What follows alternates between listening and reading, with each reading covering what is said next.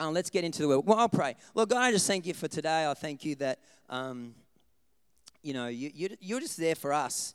And Lord, I just pray that we'll be more attentive to that. And even as this morning, as I share this message, Lord, I just pray that each one of us will hear what you're saying to us individually. There'll be different parts of this message that will be relevant to different ones. And Lord God, I just pray that all the things that are right now in this room trying to stop us from interacting with you, I just pray they be gone in Jesus' name. Lord, I pray that you are just, I don't care how we come into this space this morning, Lord God, I just pray that you speak in Jesus' name. Amen. You are the voice that we hear. It was great last week. I was actually nice though last week, but I heard the message was, you must be born again.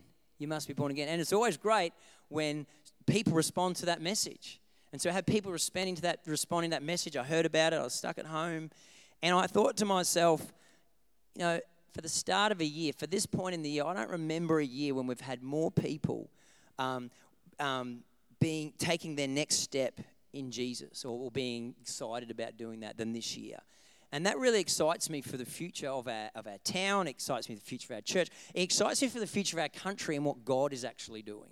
I was just, another pastor, a good friend of mine, he pastors in Charleville, was cruising through yesterday, and we're just having a chat. He was looking at potentially using our facility for an event that he's planning, and we're just having a yarn out the front, and we was chatting, and I just said, I just love this thing that Rick Warren actually said many years ago. He said, the job of churches and pastors, I suppose, and leaders isn't to create waves that we can ride and see, people get saved. The role of the church and pastors and leaders is actually finding the waves that God himself is creating and jump on them. And I really feel like, that's what's happening. God is creating an undercurrent in our country right now, and it's just a great opportunity and great time to be alive. And I couldn't be more excited about being part of a family and a community that's committed to doing that. I just don't know why you would do this journey any other way. Anyway, we're going on this year with our theme, Go. We've been talking about the life of Moses. We've been talking about the characteristics that made Moses the best man for the job when it came to rescuing people out of oppression and slavery. And we're like, what can we learn from Moses? Because if Moses was the great rescuer, what can we learn from his story that would help us become great rescuers? So that's what we've been talking about now for probably a couple of months. And the title of this morning's message is God Sees. God sees. So we're going to go to the passage we've been reading all year, Exodus 3, 1-10. Some of you better quote it by the time I finished. But here we go. I think it's great to get this into our spirit. And by the way, just before I read this, just this week, so a couple of weeks ago, I heard that somebody else had done their theme for the year, basically from the same passage. I shared that. Well, just this week, I had 2 people from our congregation text me and say, hey, Shane, just listening to such a one of them was a world-famous preacher. He says, guess where he's preaching from this week? Yeah, Moses. And guess what his thought was? Now go, which is our theme for the year. I was like, and then someone else texted me something else from somewhere else. Like, this is the word for the hour, people. Why do I keep preaching? Why do I keep reading it to you? Because I believe this is what God is saying to the church. The church, not our church in Roma, the church. One day, Moses was tending the flock of his father-in-law Jethro, the priest of Midian. And he led the flock far into the wilderness and came to Sinai, the mountain of God. And there the angel of the Lord appeared to him in a blazing fire from the middle of a bush. And Moses stared in amazement. And though the bush was engulfed in flames, it didn't burn up. And this is amazing, Moses said to himself. Why isn't that bush burning up? I must go see it. And when the Lord saw Moses coming to take a closer look, just remember that, when the Lord saw Moses coming, God called to him from the middle of the bush, Moses, Moses, here I am. Moses replied. In verse 5, do not come any closer, the Lord warned. Take off your sandals, for you're standing on holy ground. I'm the God of your father, the God of Abraham, the God of Isaac, and the God of Jacob. And when Moses heard this, he covered his face because he was afraid to look at God. And in verse 7, then the Lord told him, I have certainly seen the oppression of my people in Egypt. I've certainly seen it. I've heard their cries of distress. I've heard them because of their harsh slave drivers. Yes, I am aware of your suffering. I am aware. So I have come down to rescue them from the power of the Egyptians and lead them out of Egypt into their own fertile and spacious land. It is a land flowing with milk and honey, the land where the Canaanites, Hittites, Amorites, Perizzites, Hivites, and Jebusites now live. In verse 9, look, the cry of the people of Israel has reached me, and I've seen how harshly the Egyptians abused them. Now go. That's that now go thing. For I'm sending you to Pharaoh. You must lead my people, Israel, out of Egypt. And this morning we're starting in verse 7 and we're finishing in verse 7. We're only reading verse 7. Then the Lord told him, I've certainly seen the oppression of my people in Egypt. I've certainly seen it. I've heard their cries. I've certainly heard it. Because of their harsh slave driver, yes, I'm aware of their suffering. Who's, you know, this is not a hands up, it's rhetorical, but who's got like a mate or a cousin or something or brother from back in your young childhood, and you get together every now and again, you share these dumb stories of the stupid stuff you used to do when you were really little, right? My cousin Lee is one of those. When I was a young fellow growing up on a farm, they lived on a farm not far away, and we were thick as thieves, and even when they moved to the sunny coast, you know, a lot of our holidays were spent at their house. And one of the stories Lee loves to tell about the dumb things we used to do, he always not always, but quite often reminds me that the time when at some point in my history, I was probably 3 or 4, so the story's a bit jolly sketchy, whatever, but we were just toddlers, and that point in our history, I think we must have been, must have been a tiny house, and they must have had this group of cupboards that were dividing this room, and on one side of the cupboards was my sisters. That's where I had 2 sisters. That's where they were, and on the other side was me and my brother. And anyway, Lee must have come over to play one day, and we worked out that if we pulled one of the drawers out of one of these cupboards, we could actually make our way into the girls' side of the room. And when you're 3 and you can get into the girls' side of the room, which is not a space that was forbidden, like that's pretty cool. Like we could probably steal a doll or something. I can't remember what the plan was. So we're like, you know, we're conspiring as to how we can cause some damage to the girls, right? These were my sisters, and that probably never finished for me, but it probably did for him. But so we thought, we know what we're going to do. What we need to do is we need to become invisible. So what we're going to do is we went into the kitchen and we pulled the bags out of the cornflakes and rice bubbles boxes. You know, they have the little bags inside there. We pulled them out and we got the cornflakes box, and I can't remember who it was. The other one had the rice bubbles box, because that was kind of, in the 80s, that was kind of what breakfast was. It was either cornflakes or rice bubbles. There's you 2 options on Weet-Bix, of course.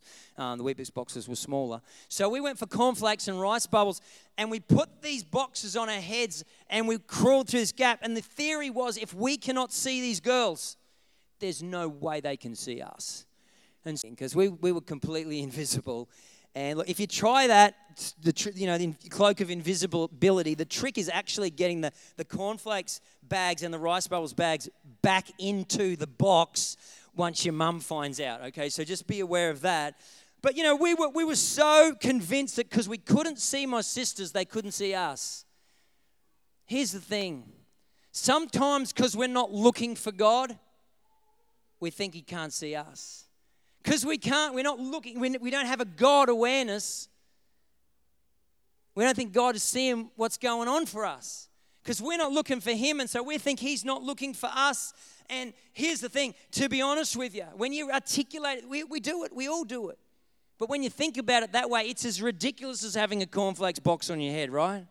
So this morning's message, as I said before, is God sees. Just throw that up for me. God sees. In this passage, when God's talking to Moses, the whole concept is he's saying to Moses, I've seen the Israelites suffering. Now, here's a little thing you need to know. The Israelites suffering wasn't because they did the wrong thing. Right? It wasn't because they did the wrong thing. Someone's thinking, we've done the wrong thing, so now we're suffering, and that can be the case.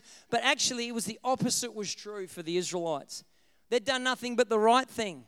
What actually happened, the story, I'm going to paraphrase like about 20 chapters of the Bible. What happened was there was this guy called Joseph, right? He's trying to do the right things, and his brothers didn't like him. And, you know, brothers pick on brothers, right? But here's the thing. It's inappropriate to sell your brother or sister into slavery, okay? That's a line you shouldn't cross, all right? Joseph's brothers did that to him. They actually sold him to these slave traders. Joseph ends up in a whole other country, Egypt. Joseph continues, catch this story. Get the vibe of this story. Joseph continues to do the right thing, even though he's continually wronged. So he's wronged by his brothers. Like I said, that's a line you shouldn't cross. Don't sell your brother into slavery. And then he gets to, and he's a slave now, and he gets falsely accused on a couple of different occasions, but he keeps doing the wrong thing. He keeps following God. No matter what happens to him, he keeps following God. Now, here's how that story ends, if you want to know. It comes to a point where he just continues to choose, despite the circumstances, to keep following God. He ends up being the second most powerful person in the world. I'm not saying if you keep following God, you're going to be the second most powerful person in the world. But what I am saying is if you keep following God, you will begin to experience his power in your life. All right? This is what happens for Joseph. Then what happens is, so Joseph is sort of the second most powerful guy there, and then where his family were living, there was a famine, and there's a long story. You can read about it yourself. It's in Genesis there towards the end. And then his family comes to live in Egypt. Fast forward 400 years now. His family moves to Egypt because they're obedient to God, because God's in their world. They start to become what I'd call uber successful. The Israelites are starting to take over the world, right? And the Egyptians are all of a sudden like, well, these guys are going to take over if we continue to let them prosper. Why were they prospering? Why were they doing well? Because they were following God. So because they were following God, do you know what happens? The Egyptians put them into slavery. Do you see what's happening here? They're in slavery through no fault of their own. They're actually following God. It's an amazing story. Because they were doing well, others became jealous. And I wrote this down. It's possibly the first recorded instance of tall poppy syndrome in national politics in world history. Because the Egyptians are like, we can't have this. We can't have these Israelites being so successful. So they put them into slavery. The Egyptians oppressed and enslaved God's people. Why did they enslave the Israelites? I'll tell you. They were threatened by them. You know, why do people reject the notion of God today? Because they're threatened by it. Why do people try and drag down those doing good? Because they're threatened by them. See, most times when things aren't going going right for us in our life, most times that happens, it's kind of on us. You know, it is. Let's be honest about that. I'll put my hand up and say, most of the time things aren't going right for me, it's my fault. But there are times when we become enslaved and oppressed, and it's some totally other thing. So I just need to say that this morning. Sometimes we can be in a situation when we feel depressed or things aren't working for us and whatever, and it's no fault of our own. It's no fault. It's just life, and sometimes it happens. 400 years of Israelite history was like that, all right? They were enslaved for being successful. But here's the thing. A major mistake, whether you feel like you're trapped because of your own poor choices or you feel like you're trapped because of just stuff happened, it will be a massive mistake to tell yourself or to let others tell you that no matter what happened, no matter how you got there, that God isn't aware of what's going on. In this short passage, when we read it from Moses, God actually mentions it to Moses twice. It's the only thing he talks about twice. He says, I've seen it, I've heard it, I know about it, I don't like it. And then about 3 verses later, we read it, the whole passage there a second ago. He says it again. He said, I've seen it, I know what's going on. It's the only thing he says twice. Why did he say it twice? Why is it so important for God, for God, that Moses knows that he sees? Why is that so important to God? Well, it could be a lot of things, but I just want to mention 2 of them this morning.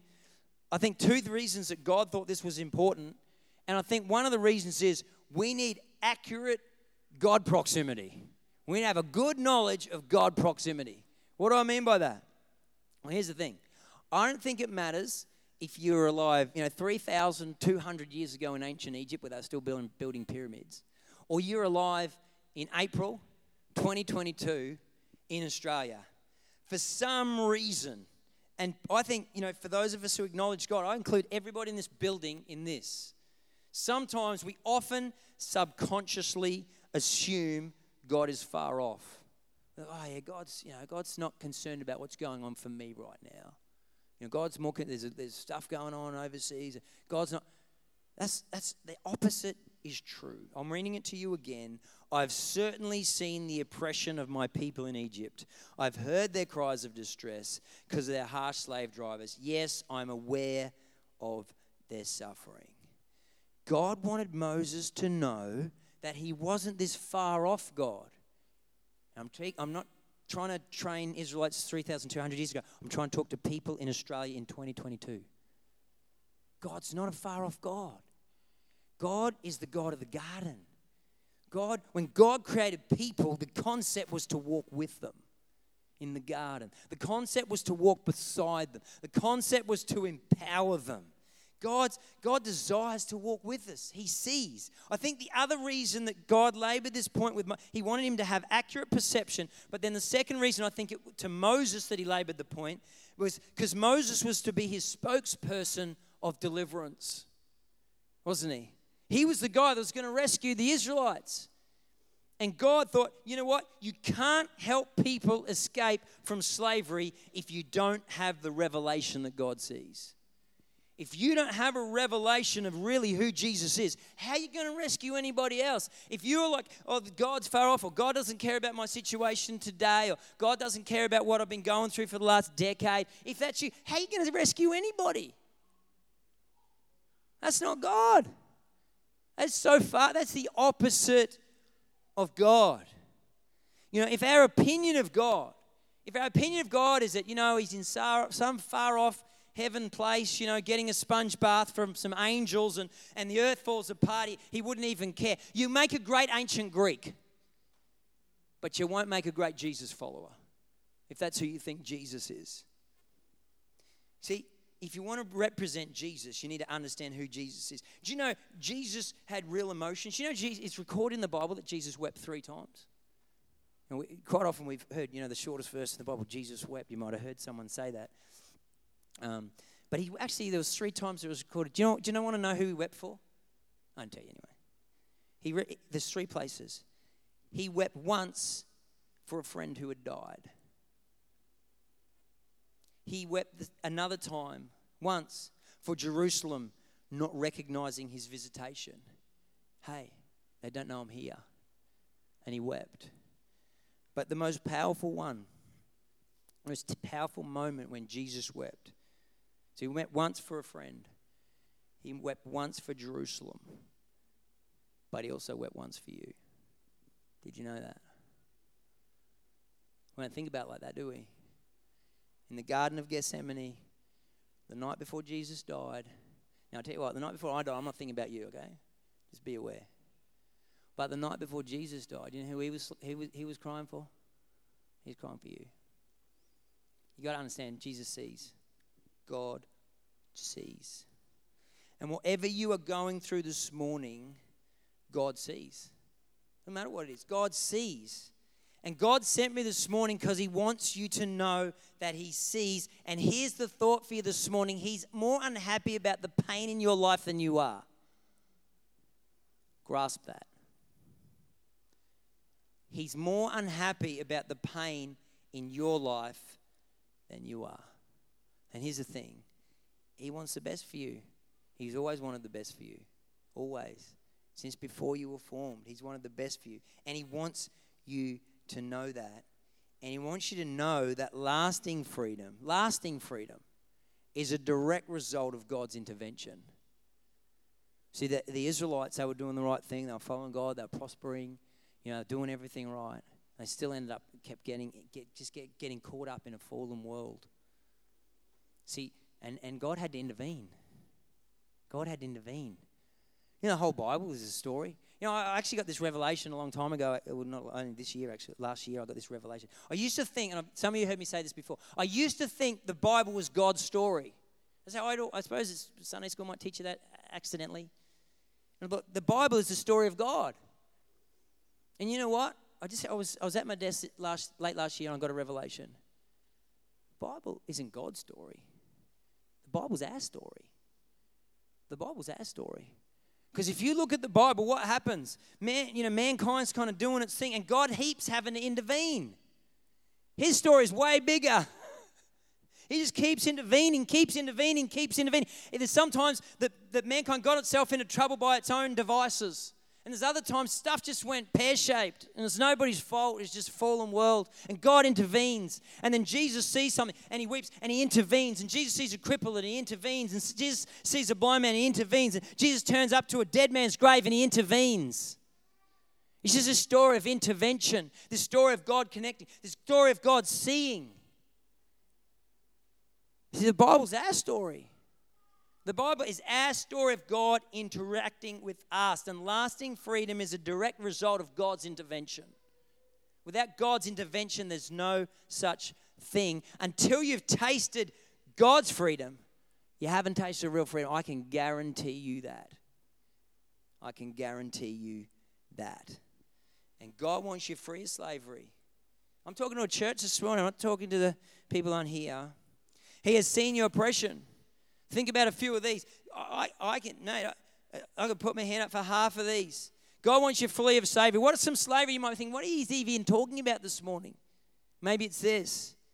Maybe it's slavery to materialism. Maybe slavery to anxiety. Maybe slavery to addictions, offenses. Maybe even slavery to social media, my goodness. Slavery to bad choices. So many times. I mean, Chad's communion story was amazing this morning, where he said, you know, he had this plan for his life. It would, if he'd continued on that path, it just would have, even as he talked about, you know, that desire to I suppose earn a living, doing what he loved. He was never designed to do that in the end. If he continued to pursue, God set him free from that and gave him such a bigger purpose. If we could be honest, gave him a purpose that echoes in eternity. But we can get caught up in these other things and we don't even realize. See, here, I wrote this, forgive me, but I wrote this week. I see so many worried about government oppression, blissfully unaware that the government isn't doing nearly as good a job as we are at enslaving ourselves. I should have put that on the screen for you. I'm going to read it again. Doesn't that grieve your heart? You want to get upset about something? Get upset about this sentence. I see so many worried about government oppression, and I'm not saying it's not there, but I'm saying this, blissfully unaware that the government isn't doing nearly as good a job as we are at enslaving ourselves. But God sees. God sees. God sees where we're slowly enslaving ourselves, and here's the thing. You know what, I was just reading in my own personal journaling this week. I might finish with this thought. I don't know what else I've got. But I'm going to finish with this story. Would you stand, actually? I was reading if you don't Bible journal, we really encourage that in this church. I'm just going to say it really quickly. You are missing out big time. I was journaling this week, which all that means is I was reading my Bible and I was writing down what God was telling me. And I was reading this story and I was reading through, because I've been reading about the story of Moses. I'm just really obsessed at the moment with what God was doing through Moses. And so I'm reading Moses' story, and as you go on in that story, we might touch on it later in the year, but God's calling Moses, hey, you've got to go and rescue these people. And Moses is like, I can't do this, I can't do that, I'm hopeless at this, I'm hopeless at that. Welcome to everybody else God called in the Bible Moses. Pity you were one of the first guys. If you'd read the word, you would have seen that's par for the course. But Moses is like, I can't do this, I can't do that. And he's just like, I'm not the right guy. But I just love this. You know what God says? This is for you this morning. God says, I've already sent Aaron. I've already sent the rescuer. Before you even knew you had a problem, I've actually sent help. Isn't that amazing? That is a thought for everyone in this house this morning. God's saying to you this morning, I've already sent a rescuer. You've only now just become aware of what's going on, but doesn't matter. I was aware of this eons ago. I already sent a rescuer. It's a word for each one of us this morning. We just want to pray. Would you just close your eyes? I'm just so passionate about seeing people connect with faith, and I'm so passionate about seeing people resourced and just live life free. You know, I'm just sick of people, sick of it in my own life. I'm just sick of people just, it's just like, wow, why would you do that to yourself? Why would you go through life without the Holy Spirit? Like, seriously. Why? Lord Jesus. Oh, God. We're just so humbled. Imagine what Moses was thinking. Imagine what Moses was thinking. God just turns up and says, bang, burning bush, send this guy, you're going to appear before the great, the most powerful man in the world, and he's going to just do whatever you say. Like, imagine the humbling experience it was. And God, this morning, just to hear this morning that you've already sent the rescuer. You're more concerned about us than we are. You're more concerned about seeing us being empowered and living eternally and living for real stuff and living for meaning and not just wasting our lives. Like, God, you're so much more passionate about that than us. Lord, I just want to pray this morning. I just want to pray this over the whole congregation. Look, we could just pick up some of your passion for us, for ourselves. Some of your desires, some of the things that you see in us that are world-changing. Like, seriously. If we could just get a little bit of what you have for us, Lord God, and how you know what the change agent that we could become. Not for ourselves, but for others and the people around us. And Lord, that we be full of your Holy Spirit. Lord, that we desire the fruit of the Spirit. We desire to know you because there's just so much pain out there. So much stuff. It just doesn't need to happen.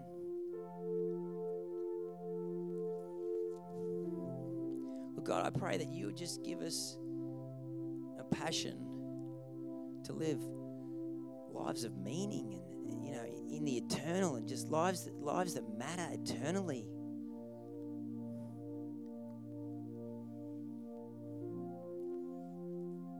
Look, God, we're honored to be in the house, but we're also challenged. We're just like, wow, I didn't know.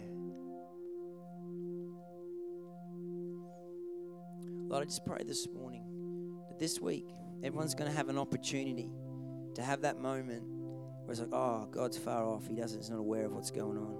Lord God, I pray in that moment that 2 words would come to our attention. God sees. God sees. God